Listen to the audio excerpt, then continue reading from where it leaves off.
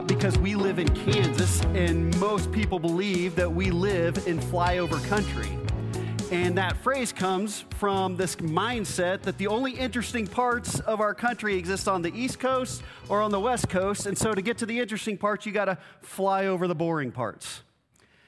Well, I looked into this this past week way more than I ever intended to look into this, and there's actually a couple of different ways to define flyover country.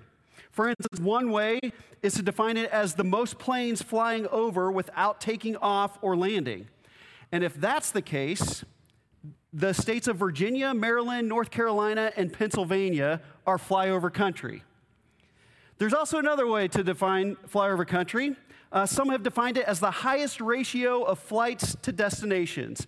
In other words, the highest ratio of flights leaving the state rather than flights coming into the state. And if that's the case, West Virginia, Kansas, Mississippi, and Iowa are considered flyover country. No matter how you define that, I believe that without thinking about it, we have taken that concept and we've actually applied it to certain scriptures. That there's certain texts in the Bible that are really flyover country for us. We may know that they're in there and we may believe that that's still the Word of God, but the only time we ever pay attention to them is from this like 30,000 foot view of it. And we got to look through clouds, and we got to, maybe sometimes someone will reference it in something else that they're talking about. In the classes I teach, I talk all the time about fire mantle passages or fire mantle verses. And what I mean by that is if I were to come visit your house, and you were to post some stuff, some decorations or something like that above your fireplace, above your mantle, what verses would be up there? Well, the text that we're in today in Colossians chapter 4, verses 2 through 6, I think we treat often like flyover verses or flyover scripture. That none of these verses, I bet, exist over the mantle of our fireplace or in our living rooms or as decoration for us.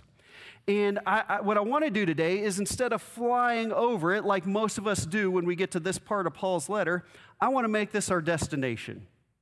If you open your Bible at Colossians chapter 4 and you look at starting at verse 2, you might see a subheading on there that says something like final instructions, or maybe it says further exhortations or concluding admonitions. And the reason why that exists in there is because Paul, like many ancient letter writers in the first century, that they give you this letter of all these things that they want you to pay attention to, and then at the end, because of all of that, they kind of rapid fire some instructions to do with that. Hey, because I said all of this, make sure you do this, make sure you do this, make sure you do this. Now, the danger of having that heading right there, though, is that it lends us to be in this space where we fly over this text, that we separate it from everything else that Paul has said, and I think that would be unwise on our part. So as we look at these texts, and we're going to break them down a little bit, I want to make sure that we're still connecting it to what it is that Paul's communicating to the Colossian church as we've been in this for the last couple of months now. And so let's start with verse 2. Here's what Paul says, it kind of as his final instructions, but it's in connection with everything else that he has been saying up to this point. And Paul says this: continue steadfastly in prayer, being watchful in it with thanksgiving. Continue steadfastly in prayer. I went back and looked at some of the messages that we have done over the last couple of years, and man, we have talked about prayer a lot in here. We have talked about it and talked about it. We have taught about it and taught about it. We've talked about why we pray. We've talked about what prayer is. We've talked about how to pray. And I thought, man, this is a verse I get to preach on this week. I'm going to be another guy that says some other things about prayer, and people are going to automatically turn this off. And I had this kind of thought, though. Two things sort of popped into it. One, I'm not really saying anything about prayer. Paul's the one that told us to do it, and that's what we're going to pay attention to. And two, oh well. I mean, it's in there. We got to address this. We got to lend ourselves to this. Now, if we just treat this like flyover country, you might have the same mindset that I have had in the past about Scripture that's like this. Paul says to continue steadfastly in prayer. He says some other things like that in some other letters he talks about. He talks about praying without ceasing. He talks about praying continually. And I sit there and go, Paul, are you talking about that I need to be down on my face and praying all day, every day? gotta tell you, that actually sounds kind of good. But Paul, I've got bills to pay, man. I've got meals to eat. I've got kids to take care of. I've got people to visit with. I've got things I want to do. Like, do I really need to be on my face all day, every day?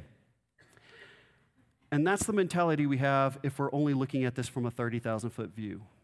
But if we connect it to everything else that Paul has been saying right now, and he says, continue steadfastly in prayer, he's saying this in light of this new life that you have in Christ, in light of this new self that you've discovered in Christ, in light of this new identity that you have in Christ, devoted wholly to communion with the Lord.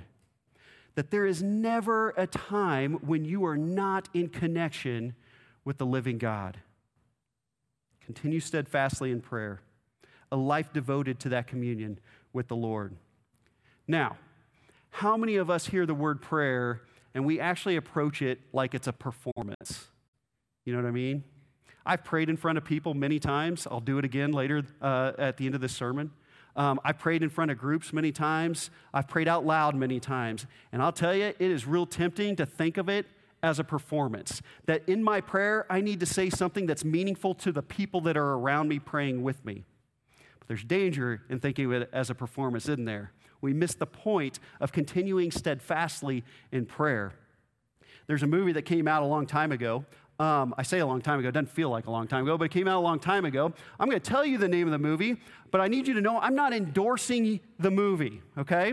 I'm telling you the name of the movie because many of you have seen this movie, and there's a scene in this movie that probably resonates with you because I know that it resonates with me sometimes. The name of the movie is Meet the Parents.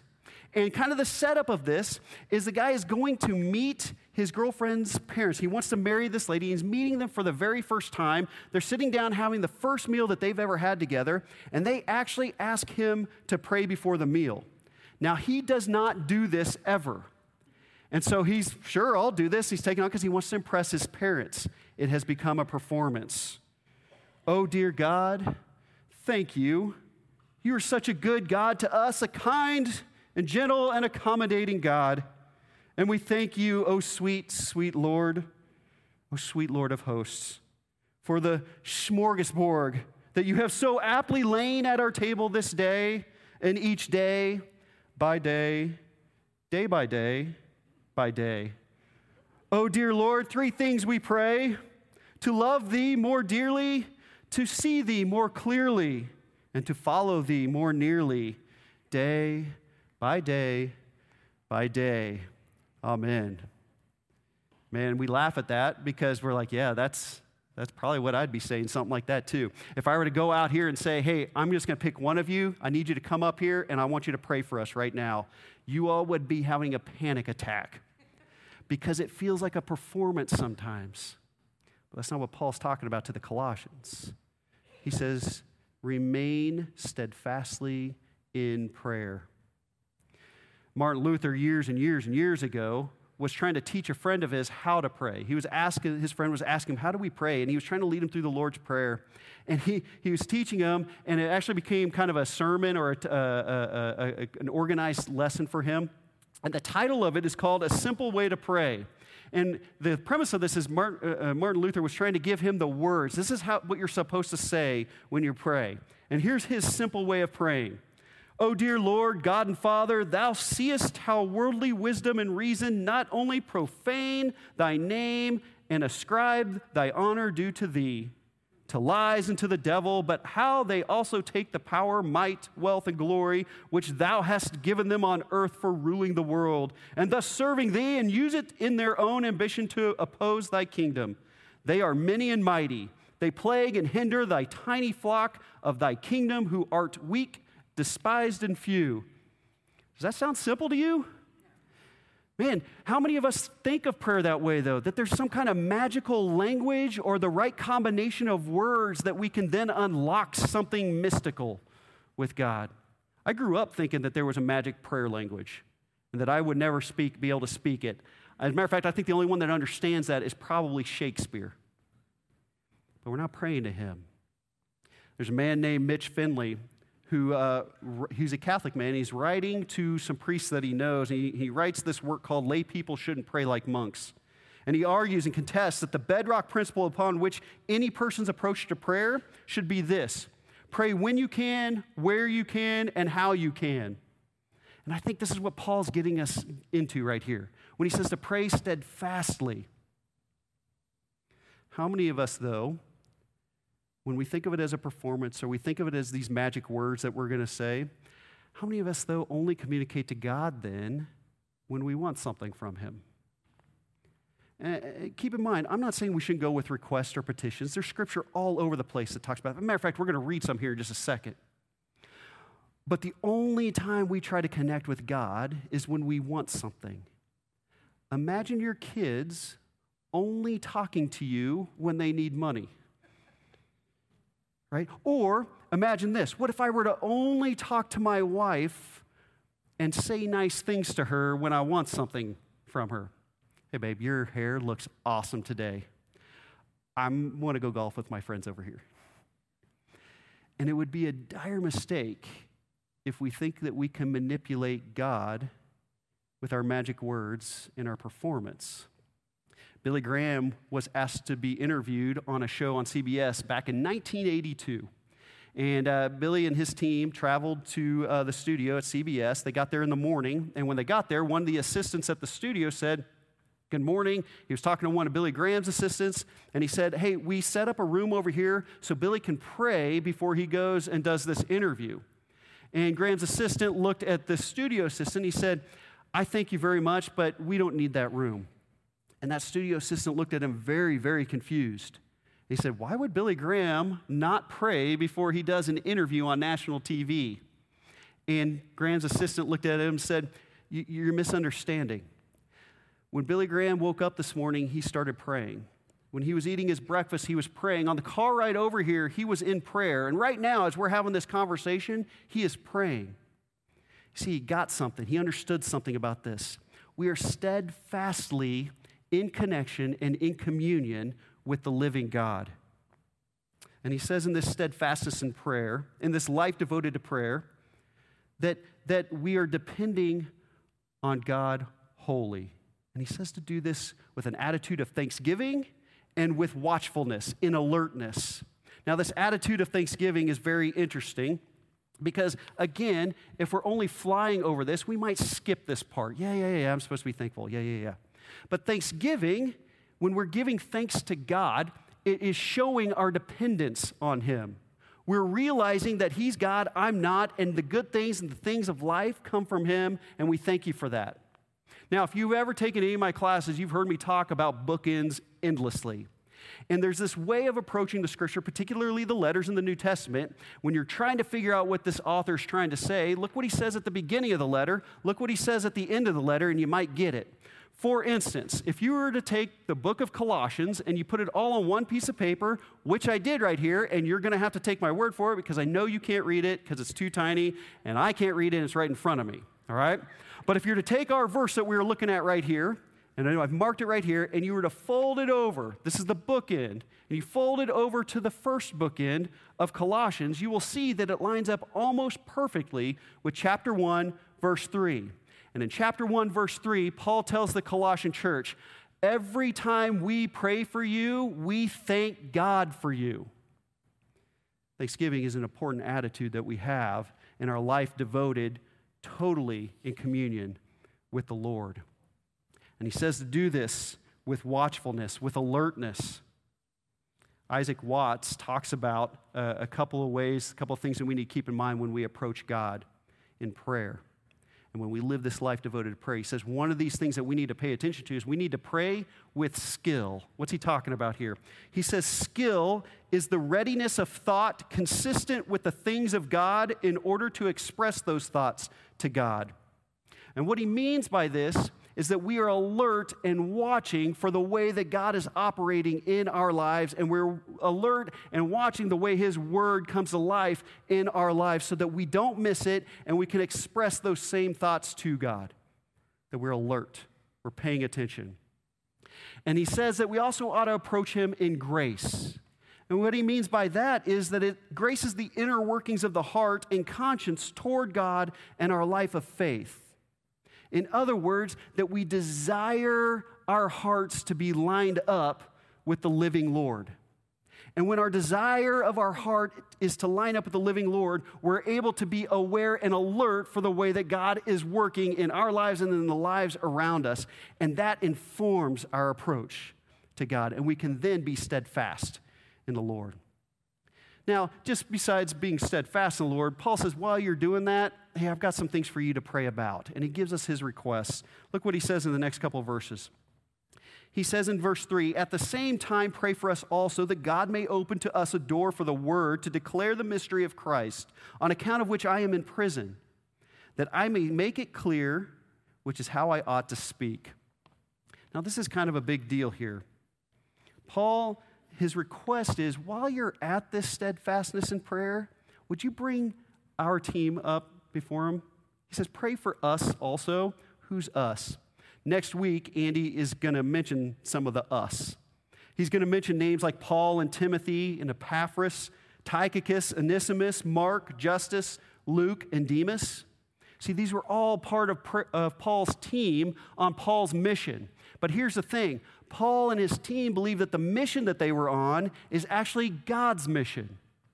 And it's this mission to take this truth to the world that hasn't been able to experience it yet. He says, pray that a door would be open for the word. And the focus is that this word of God is active and it's powerful to save, and it's powerful to transform the lives of those who haven't been able to experience it yet. Now, this is where context matters for us. You see, Paul was preaching in the Roman world. And for Christianity to exist in the Roman Empire was a very odd and strange thing because Christianity only worshiped one God. And the official state religion of the Roman Empire was very much polytheistic. And it was really, really weird for those Christians to only approach one God. You see, their mentality was this, that they would approach a God of a particular flavor, all right, that I need help with my business, or I need help with my farm, or I need help with my family, or something like this. And there was different gods for that. And you approach those gods, and they had this limited amount of blessing to be able to pour on you. So if these cups were to represent the people of the Roman Empire, they would come to that God and say, man, if you have found any favor in me, would you pour some of your blessing that way? But it's limited. And so when these gods would pour this favor on you, it was based on how much you earned it or deserved it. But the more they poured in here, the less that pitcher would be filled. And so it kind of created this weird social dynamic. There was a zero-sum game when it came to religion in the Roman Empire. Because if I was able to get some stuff and some blessing in my cup, and this was starting to lower, and you were to take your cup and you were trying to get some from there, you may not be able to find it from there, so you got to come and try to take mine. It was a zero-sum game because there was limited blessing, limited favor from each of these gods. And Paul says, would you pray for me that a door would be open so I can show a much greater way than this? He says, pray for us as we do this. Pray for us as we do this. Paul's mission is to demonstrate the endless grace and love of God to a world that thinks it's depleted, that thinks it's limited, that thinks there's not enough to go around. Here's the catch. Paul's mission is not only God's mission, but it's our mission as well. And so when we pray for Paul, we're praying for those who are bringing the word of God, hopefully to an open door that's ready to hear it. This whole letter has been about equipping the Colossian faithful to live in a way that it's evident that we've been tagged by the grace of God. Give us that opportunity, Paul says. Listen to how he explains this to the Ephesians. He says in chapter 1, starting at verse 7, in him we have redemption through his blood, the forgiveness of our trespasses, according to the riches of his grace, which he lavished upon us in all wisdom and insight, making known to us the mystery of his will, according to his purpose, which he set forth in Christ, as a plan for the fullness of time to unite all things in him, things in heaven and on earth. Did you catch that? That the riches of God's grace is not limited, but it's lavished on us. It's more than we need. It's lavished on us. And Paul says, pray for us as we take that word to a world that's depleted, that a door would be open. I wish I could express what I just read in Ephesians in a powerful way. I wish I could take this and just put that so that you could have a light bulb moment. Pray for God to open this up to us. You see, Paul prays for clarity in the way that he presents this message too. That I'm not just standing up and saying words, but it will be in a way that that open door can hear it. That open door can receive it. That, man, in a world that kind of mixes that up, that they would begin to experience the lavished riches of God's grace for themselves. Paul's request here, though he is in prison, is not that he would be released or that his situation would be made nicer. His request is for clarity in the opportunities that he's seeking to present God's word. He says, I want to declare the mystery of Christ. And here's the mystery. Andy talked about this a few weeks ago. Very simply this. Christ died for all so that we can participate in the riches of God's mercy and the riches of God's grace and the riches of God's kindness and life to the full. That's it. That's the mystery. And the reason why it's a mystery is because many of us don't get it. Many of us, that just doesn't make any sense to us. But Paul says, pray for us as we do that. Pray for us on that mission. Well, he gives us a couple more instructions in connection with that. He says this in verse 5, walk in wisdom toward outsiders, making the best use of the time. Let your speech always be gracious and seasoned with salt, so that you may know how you ought to answer each person. Paul's mission is our mission. So we walk in wisdom, or we pray that we walk in wisdom. What does that mean? To walk in wisdom is simply this. It's to live the spiritual wisdom that is centered in Christ. It's not just trying to figure out the right thing or the smart thing to do. It is seeking Christ in these things. It's to live in such a way that even those unfamiliar with Jesus would understand that, man, we have experienced something quite different than the rest of the world around us. That we walk in that wisdom around outsiders. He says that we ought to make the most of every opportunity. How do we make the most of every opportunity? He already told us. He said, be alert. He said, be watchful. He said, pay attention. Opportunity exists all around us to demonstrate our interaction with the grace of God.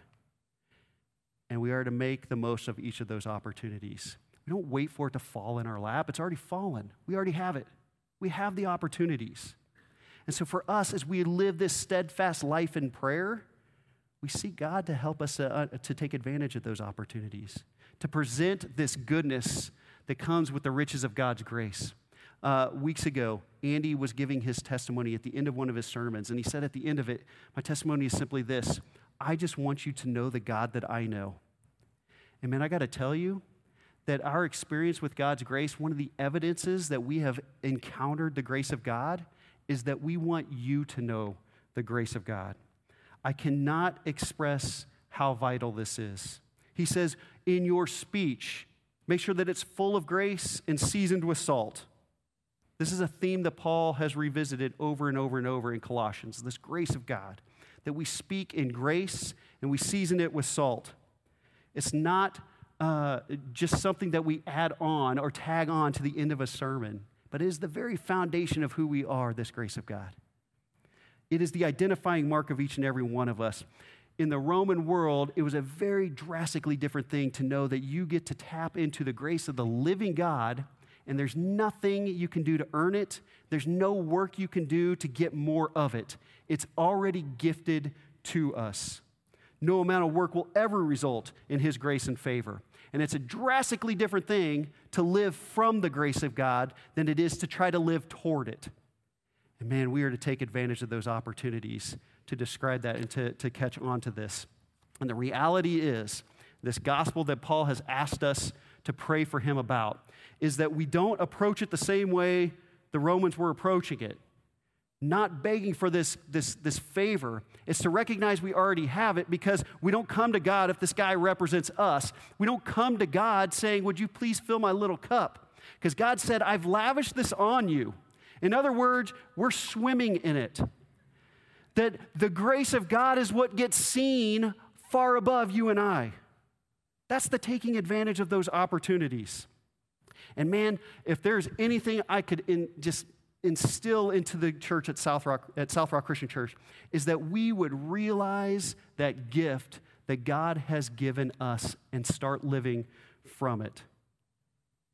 But he says, make sure that grace is seasoned with salt. And what he means by that is we still speak truth, that we still speak the things of God so that we can live from the things of God. Now, there have been some of us occasionally that have actually spoken in saltiness seasoned with grace. And we got to repent from that because we've mixed up the order here. But we speak grace seasoned with salt. But the other half of that's true too. Some of us have received the salt and it stings. And maybe it's worth saying, do I have some open wounds that salt is stinging in? Maybe that salt should sting me a little bit. But salt, when it hits us, it's supposed to sting. There's a healing element in salt, and that's what's happening. We are healing because of the truth of God. And we ought to let that play out. We ought to let that hit us in that way. It is said that salt helps create conditions that make it difficult for bacteria to grow and infection to spread. Sometimes we need to hear the truth of God and let it sting us a little bit so that bacteria can die and that we can prevent any more spiritual infection from happening. It stings to realize our own shortcomings, but it's healthy for us to realize our own shortcomings. Let God's truth be the thing that heals us. You see, faithful people are people devoted to prayer. The faithful people are the ones that pray when we can, where we can, and however we can. But we're also people of purpose. We desire the world around us to know the God that we know. And that might mean we need to draw nearer to God so that we can take more advantage of the opportunities that God puts in front of us. See, the truth of Jesus Christ has always messed with the world. It's always messed with the world. But the reality is, our world is already messy. And we believe that we have the solution to that. And it's Jesus Christ and the richness of the grace that he demonstrates and pours and lets us swim in over and over and over again. See, Paul reminds the Colossians of this. Jesus is all-sufficient. He is the Lord above all, and we want you to know that. The heart that Paul has as the pastor to this church is the same heart that we have been trying to express in the best way we can and in the clearest way that we know how. We want you to know the grace of God, and it didn't cost you, it cost him, so that we can now start living from it. And it's going to sting for a second, but it's going to be better when it's all said and done, because the spiritual infection that we've been living in is going to stop when we allow the grace and salt of Jesus Christ to work itself in us. We've been praying for you for these opportunities to present it clearly, and we won't back away from God's truth, but that truth is founded in the grace of Jesus Christ. So I'm going to pray for us. I'm not going to pray in a way that we're performing anything here. I'm going to pray that God would hit us right where we are, and if it stings, let it sting. And if you're wrestling with that sting because of that salt, we got some folks over there that would love to pray with you about that, and they would love to walk with you with that. And so take advantage of that. And if there's things that are going on that you just need help praying with, because we're people who have proclaimed that we're steadfast in prayer, we want to pray with you there too. Go take advantage of that. Let me pray for us right now. Lord, we come before you. Some of us are coming before you incredibly raw. That we hear these words, be steadfast in prayer. And honestly, we've been pretty steadfast in avoiding it. So God, would you help convict our hearts to repent from that? And some of us have so much fear because of the things that are going on in the world around us that we would rather tell everybody that they're wrong rather than introduce them to your grace. Would you help us to reverse that as well? And Lord, I pray for the one that's wrestling with this right now. I pray for clarity of the good news that you have for each and every one of us.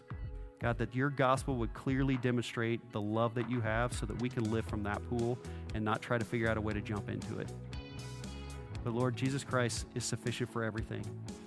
He's the Lord of all of it. And he demonstrated that on the cross by dying for our sin, borrowing the tomb for a few days. And Lord, because of the resurrection, we come before you with hope, knowing that you have authored life and life to the full.